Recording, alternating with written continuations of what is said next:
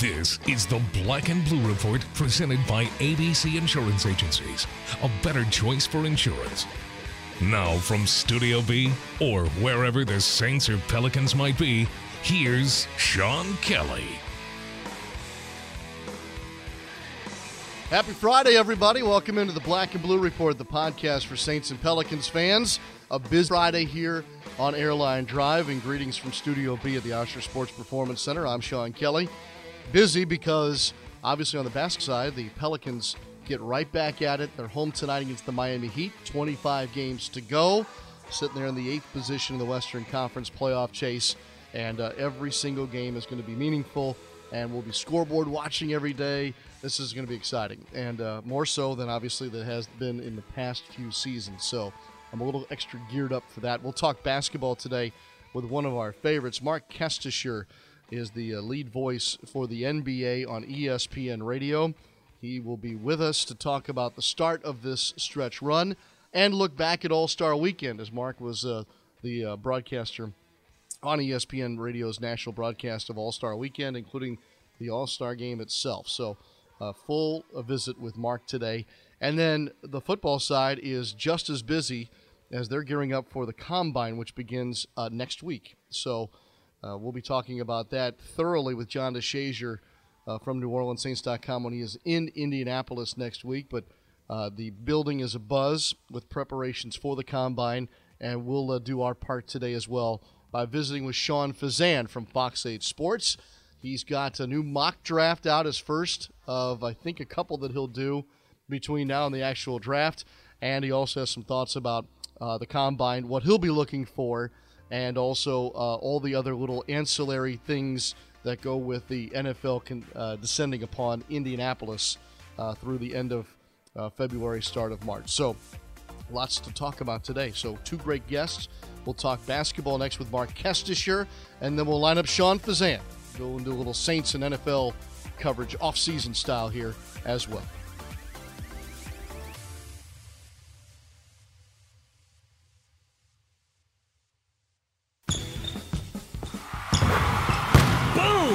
Now, Uber takes you couch to courtside at the tap of a button. Heading to a Pelicans game? Uber helps you pass on the parking and focus on the fun. And if you're still an Uber rookie, you can get $20 off your first ride with code Pelicans18. Uber, a proud partner of your New Orleans Pelicans.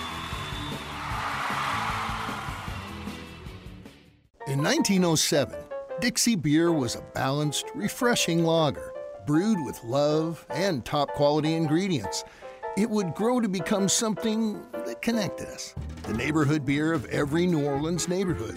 And now, Dixie is back to that 1907 recipe, original and reinvented, just like its hometown. Visit DixieBeer.com to learn more, and always drink Dixie responsibly. Dixie Brewing Company, New Orleans, Louisiana. It's Pelicans game day. This is the Black and Blue Report.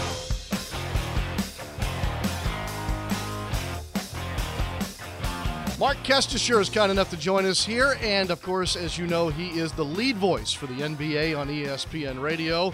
We find him in Cleveland to start this backstretch of games in the NBA, and he's fresh off of his All-Star appearance in Los Angeles, where, Mark, as I understand it, you were hard at it for 3 straight days with no break, no perks whatsoever, just water, bread, and NBA basketball. Not even bread; it was crackers. So just so we're clear here, that's all it was. Yeah, we actually had to work, quote unquote, 3 straight broadcasts. But you know what the toughest part of my night was looking at Anthony Davis and seeing a 0 and a Cousins back at me, and that will mess up your brain when he wore Boogie's jersey for that first stretch. I thought I would have no problem, but that was messing with me a little bit, to be honest with you. And the numbers weren't all that great to see on the white jerseys on All-Star Sunday. That was a little interesting as well. That's what I heard. You know, I saw that on Twitter in the breaks, and, you know, anytime we have that monochromatic look, and we were getting that in college a few years ago, and when you're not sitting courtside, forget it. At least, you know, we were right next to the Turner set. It was the best seat of the year. You have no coaches standing in front of you. The only person in front of you would be a referee, that slot referee, coming down to the left side because we were just to the left of center. But we had no problem seeing the numbers, but I did at least read that on television it was not easy. Mark, when you saw Anthony Davis in that Cousins jersey, was that the first you'd been given any clue that he was going to do that? As we understand it, it was somewhat of a last-minute decision. Well, that's good to hear if it was, because I am often the last to hear about things, even when the word goes around. Slam dunk contest, I would love to get a heads up on some of that stuff, because as a radio play-by-play, you can't just yell and scream and go ooh and ah. You got to have some description, and it's almost impossible to describe those things when they happen so fast. So we didn't get any word on the dunk. We didn't get any word that AD was coming out that way. I was just glad I even mentally recognized, because I would have been calling Cousins' name, for the first few possessions before someone got in my ear and said, he's not playing the rest of this year, don't you?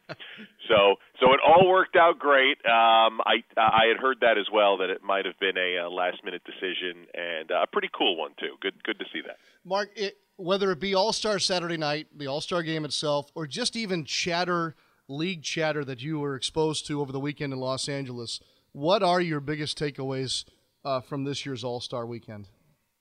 Well, I think first, starting on Friday night, it's always fun to do the Rising Stars game, because a lot of players we don't often, on the national side, get to see playing from teams who aren't on the national schedule. We've had seen Jamal Murray the year before kind of light it up, and Bogdanovich from Sacramento winning the MVP this year. We don't do any Kings games on the radio side, so that's the first thing. And then on Saturday, we got to do a sit down with LeBron James, and even though you would think on the national level we get him all the time, he's in such demand that it's pick and choose. And even though we'll get the post game walk-off interview with him, we don't get a meat and potatoes sit down for 6 to 10 minutes pregame interview with him often. And he selected us this year, which was kind of nice, and gave a great interview. And I think in extension of that, just talking about shuffling the deck and how it has changed the Eastern race for these final 25 to 30 games of the season. That's a big story. And then obviously being in Los Angeles, and the counter to that trade with all the cap space that the Lakers now will have, who's going to go there. Paul George being from Los Angeles, Paul George who could opt out and become a free agent. So those were kind of the big talk of that, and I guess there was a national anthem thing too that I kind of say tongue in cheek there, as that kind of dominated the post game as well. But it was a fun weekend in LA. Yeah, no doubt. It is the center of the NBA universe there for those 3 days. And Mark, I'm glad that you had a chance to talk to LeBron James, because if we're going to talk about East and West here moving forward, does Cleveland vault itself back now to the top of the storyline list, or does Boston and Toronto still have something to say about how this is going to proceed? Well, I think I went to Los Angeles feeling Toronto's the best team in the East. I like their depth. I like the young guys. Lowry and DeRozan both seem energized and really like their team. And then, of course, I got polluted with all the different opinions I got from all the people I trust over the weekend, and many feeling that, it's all great, but the young guys haven't been through playoffs yet. So wake me up when they win a big series. Cleveland vaulted, if not a hair below Toronto, then even or above, was the opinion of many, although it's only a 2-game sample heading into tonight's game against Washington. So they still have a lot to prove, even though it looks good. And Boston, I think the clear opinion across the way was great start, won a lot of games that they probably shouldn't have, had at least 15 or 16 games where they came back to win in the fourth quarter. The young guys have hit the wall, Tatum and also Jaylen Brown, who's in his second year, and their defense has been slipping. So there were a lot of concerns. Maybe Boston was just trying to claw and get to that All-Star break, and they'll find some energy here in the run-up to the postseason. And then the Wizards are an interesting team that everyone thought would take the next step forward. They didn't. And then, their top all-star, John Wall, goes down, and they win 7 of 9 going into the break. But they may have the toughest schedule of any team in the Eastern Conference, especially coming right out of the all-star break. So their season and where they end up seated may be determined how they do the first 2 weeks coming out of the break. Good point. What about the West? I don't even know where to begin. Yeah. Well, I'll begin with this. I think Golden State has one of the easier schedules, and Houston has one of the more difficult.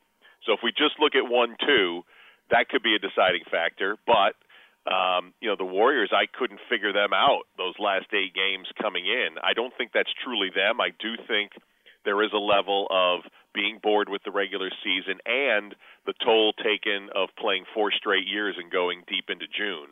I think that might have something to do with it. And I also think their depth, hasn't been as crisp this year. They're a little bit older on their bench side, and Houston has gotten younger and hungrier. So, and then San Antonio, who you figured would make a kick run here, now with the news with Kawhi Leonard, you really don't know what to expect.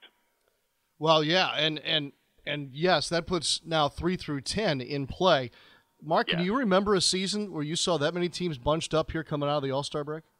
No, not 3 through 10, separated by 4 games in the loss column. That is, I don't want to say unheard of because I'm sometimes prisoner of the moment, and then someone says, yeah, it was about 18 months ago that last happened. But I don't think in this case, because there has always been a clear top 3, and then you have your middle teams, and then usually 6, 7, 8, 9, 10. And even in years past, remember, you needed to have not only a winning record, but maybe 45, 48 wins to get that 8 seed. The Clippers I haven't been able to figure out. Post-Blake, still, performing well. Utah coming on with 11 straight. The Pelicans are right there at 8. Denver's playing real well. It really sets up, we all talk about the 1s and the 2s on both sides, but it sets up, and even in the East as well, with the Pistons sitting 9 right behind Miami and Philly. It sets up for a really fun final, 6-7 weeks post-All-Star. Did something bring this about, Mark? You and I both follow the NFL closely enough to know that they thrive on parity. They love the fact that it's going to be a different mix every year. If the NBA is getting to that place with this Royal Rumble on tap here, is there something that brought this about, or did it just kind of happen this way?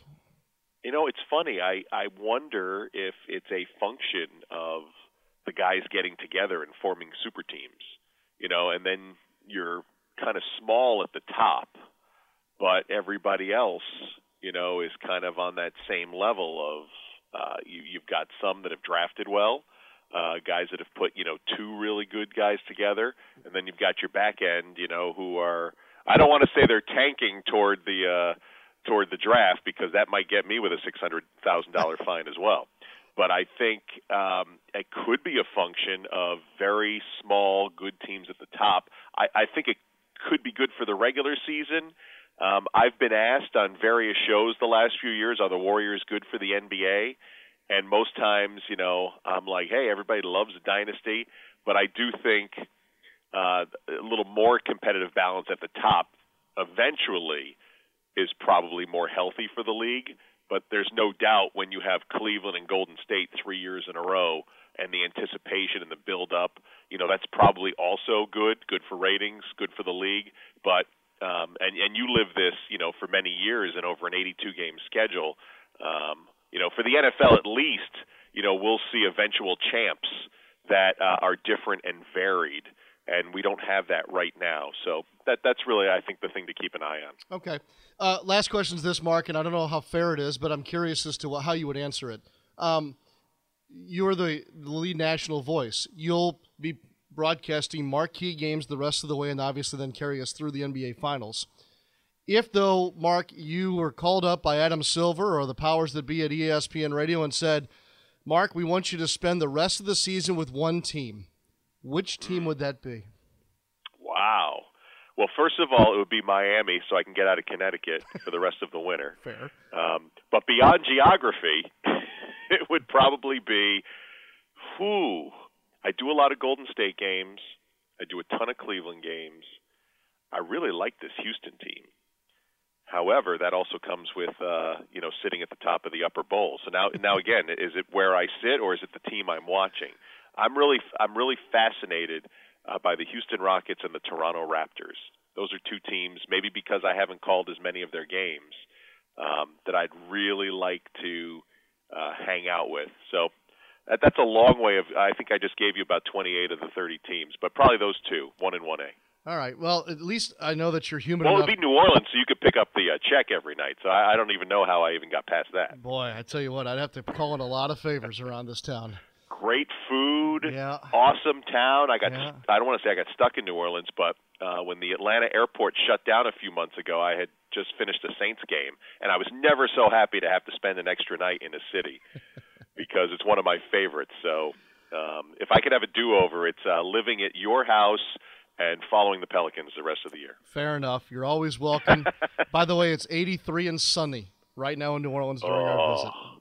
Well, it was 70 when I left Connecticut yesterday, but I checked in with my wife, and it's back to 38 degrees. So I will take your 80. And enjoy Cleveland, too, while you're at it today. That's true. Oh, yes. It's a lovely day in Northeast Ohio. I can only imagine. Cloudy and sleeting. That's the general rule of thumb this time of year. Mark Kestisher, lead voice of the NBA for ESPN Radio. It's an honor to have you, sir, and I appreciate your time during what is the ramp-up to your busiest time of the year. Thanks, Sean. Appreciate it.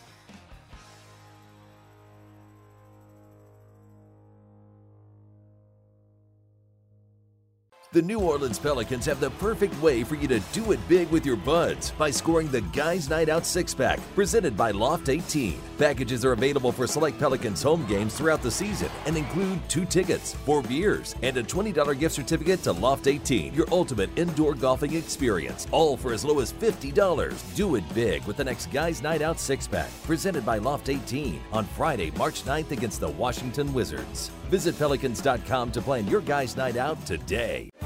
What is big? Big is a ballin', shot-callin', gravity-defying offense and a lockdown defense. Big is you and your posse getting loud and proud. Big is an insatiable appetite for winning. Come see the Pels against the Miami Heat Friday, February 23rd. Do Friday night right with friends and family at the Smoothie King Center. Visit Pelicans.com for tickets. New Orleans Pelicans. Do it big. We call it No Appointment Radio. You're listening to the Black and Blue Report. Let's talk some football, and Saints football specifically on this Friday. We're right on the brink here of the next phase of the NFL offseason, and one of our go-to guys, Sean Fazan from Fox 8 Sports, able to join us here today to begin that conversation. Sean, good to talk to you. I hope you're well. I'm doing well. How are you, Sean? I'm doing fine, thank you. And I don't know if I'm ready for football season yet, but I don't mind a little talk about combine and free agency, which is really, am I correct in saying this? That's really the next thing on the calendar here, isn't it? Oh, yeah. It's really going to jumpstart a lot of things just because, the combine is great. You watch the on-field work, the strength and speed test, but what's always interesting about the combine is the stuff you don't see, the backroom deals, it's where the talk really starts to heat up in the NFL offseason is at this combine weekend, or week, I should say. How is this talk different this year for the Saints, say, than the last couple? Well, this year they're in a different state because now you're viewed as a legitimate contender, right? I mean, last couple of years you're coming off 7 and 9 seasons, and you're just kind of in a different state of mind of, I don't want to say the sense of urgency was different, but you were pressed up against the wall to get better, and you were coming off a 7 and 9 season. You knew you had to. Now you're kind of viewed as a contender. You don't want to be duped into thinking you're closer than you are, but still, I think we can all realistically and objectively say the Saints are close and a few pieces away. And places like this is where you can locate those pieces. And then of course there's always whatever would happen with the free agency. And it just so happens the Saints have a pretty big contract that's coming up with their star quarterback, and who knows if that can actually negotiation can get jump started here this week in Indianapolis. There's some indication that it might. I mean, we've seen reports. Everybody's seen these reports this week. Where does this conversation begin, Sean? With regard to, let's just be specific here, Drew Brees. Well, I would think that the beginning point is not as far apart as, say, it was a couple of years back where the negotiations got a little contentious. But it seems like both sides seem pretty cordial. Brees clearly wants to get a deal done with New Orleans. And I think it's pretty obvious he feels that way because he feels like this gives him his best opportunity to win another title. If he were to shop his services around the NFL, perhaps it wouldn't be the same story. That's why he's basically saying, look, let's get it done. I want to be back, and that's that. So I would think the starting point is pretty close. I think we can all realistically estimate his worth. The question is, does he top the average per year from some of the quarterback salaries, or does he stay within relative range of what he is now? So all legitimate questions. But the good thing is I don't foresee an adversarial back and forth between both sides because I don't think either side wants it. In this case, there is a pretty hard deadline just because March 14th you just don't want, if you're the Saints, you sure as heck don't want Breeze all of a sudden being able to talk to other teams after March 14th. So I think there's a lot of different avenues at play. Luckily, we're not there yet, and I think it won't get there just because I feel like both sides have a pretty good idea of what they want. It could, Sean, though, and I think Saints fans need to be prepared for that it is business and there may be some flirtation or just, hey, I don't get to have this conversation with other teams on a regular basis. Maybe I want to do that. With that being said, do you think, how do I want to phrase this? Do you think it's years or a monetary number that keeps this from happening, this flirtation or this March 14th situation?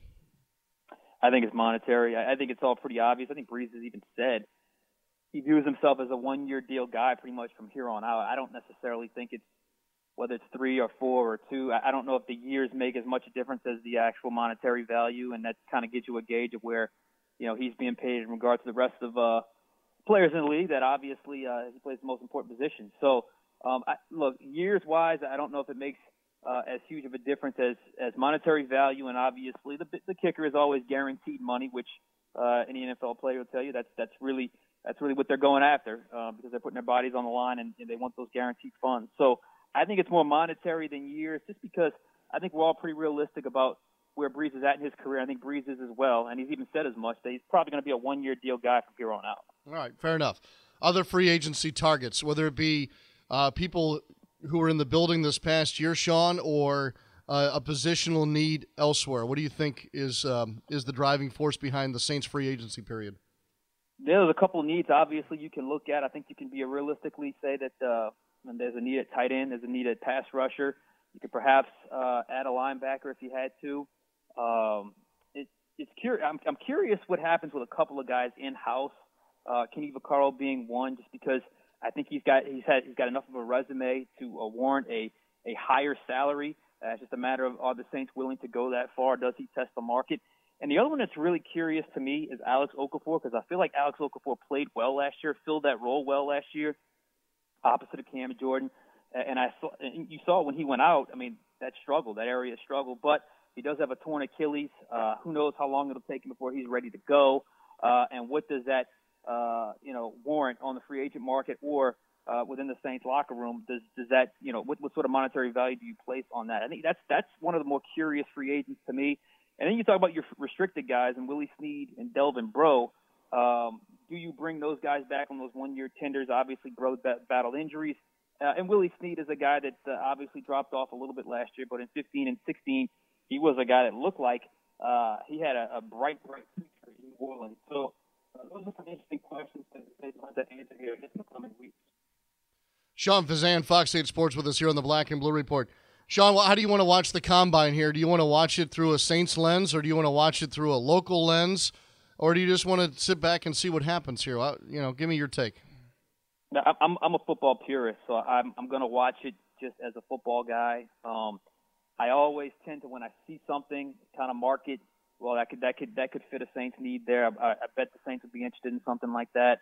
And then I'm always just interested in who's the fastest guy, just because that's always just cool to know who runs the fastest 40. I don't know how much it translates to everyday NFL life, but still, it's always fun to find out and watch. So I kind of, to answer your question, a little bit of all the above. I'm just a football purist. I've become that, and I just like every aspect of the NFL calendar. And so I think they call it the Underwear Olympics. So I'm curious to see how these guys look and how these guys perform when they're basically in just cleats and tights and ready to roll and running 40s and jumping and broad jumps and shuttle runs and route running, whatever the case may be. So I'll watch all of it. I think some people look at the big names, Sean, and want to see if they can back it up with their combine performance. And then I think others look at it as who's that guy that shows up at the combine that nobody really knew about. Do you have names on either side of that ledger? Well, that's a great question. I think the quarterback scenario is interesting because that's always out there with the Saints, given where Drew Brees is at in his career. So I'm curious to see how the scouts grade out certain quarterbacks. One thing that stood out to me, and it's a guy that I've followed since the Senior Bowl in Baker Mayfield, is it wouldn't shock me at all if he comes across in the combine as not having a great combine, just because individually that guy didn't look as great at the Senior Bowl, but second he got in teamwork, I mean, it's just the energy amped up, and there was just something about him that just go over. So that was certainly interesting to see. A guy that I stumbled upon while doing my mock draft, and I have him mocked to the Saints, and I don't know much about him other than his stat sheet and a little bit of the highlights that I saw, was Indiana linebacker Tigre Scales. Interesting name. Played 4 years for the Hoosiers. Had something like 37 tackles for loss in 8 career interceptions. You don't see that for a linebacker. So that's a guy that I didn't know much about. I've stumbled upon him as I'm doing some research, and I'm going to watch him a lot at the Combine this week. Interesting. I'm glad you brought up your mock draft. That's not my cup of tea, so I'm not any good at it or pretend that I have one or want to have one. What did your first mock draft look like? And I know it'll be revised. Yes, that's a good point. It will be revised. I typically do 3, one in February, one in March after free agency, and one right up until the draft in April. I went with Dallas Goedert, or Goddard, however you say his last name, the tight end out of South Dakota State, my first-round pick. I just feel like tight end's one of those positions where a rookie can come in and maybe contribute right away. You don't have a lot of those positions on the team right now, and I think that's a good spot to be in for the Saints. They can draft for depth.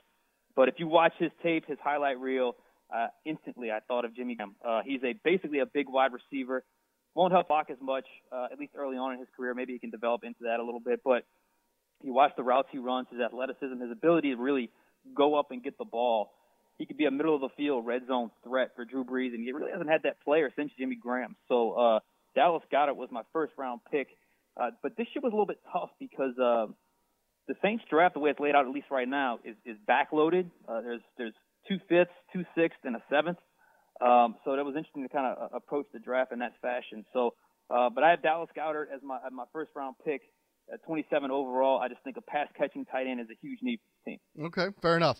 Hey, before I let you go, most underrated measurable from the Combine and most ridiculous, what would you say?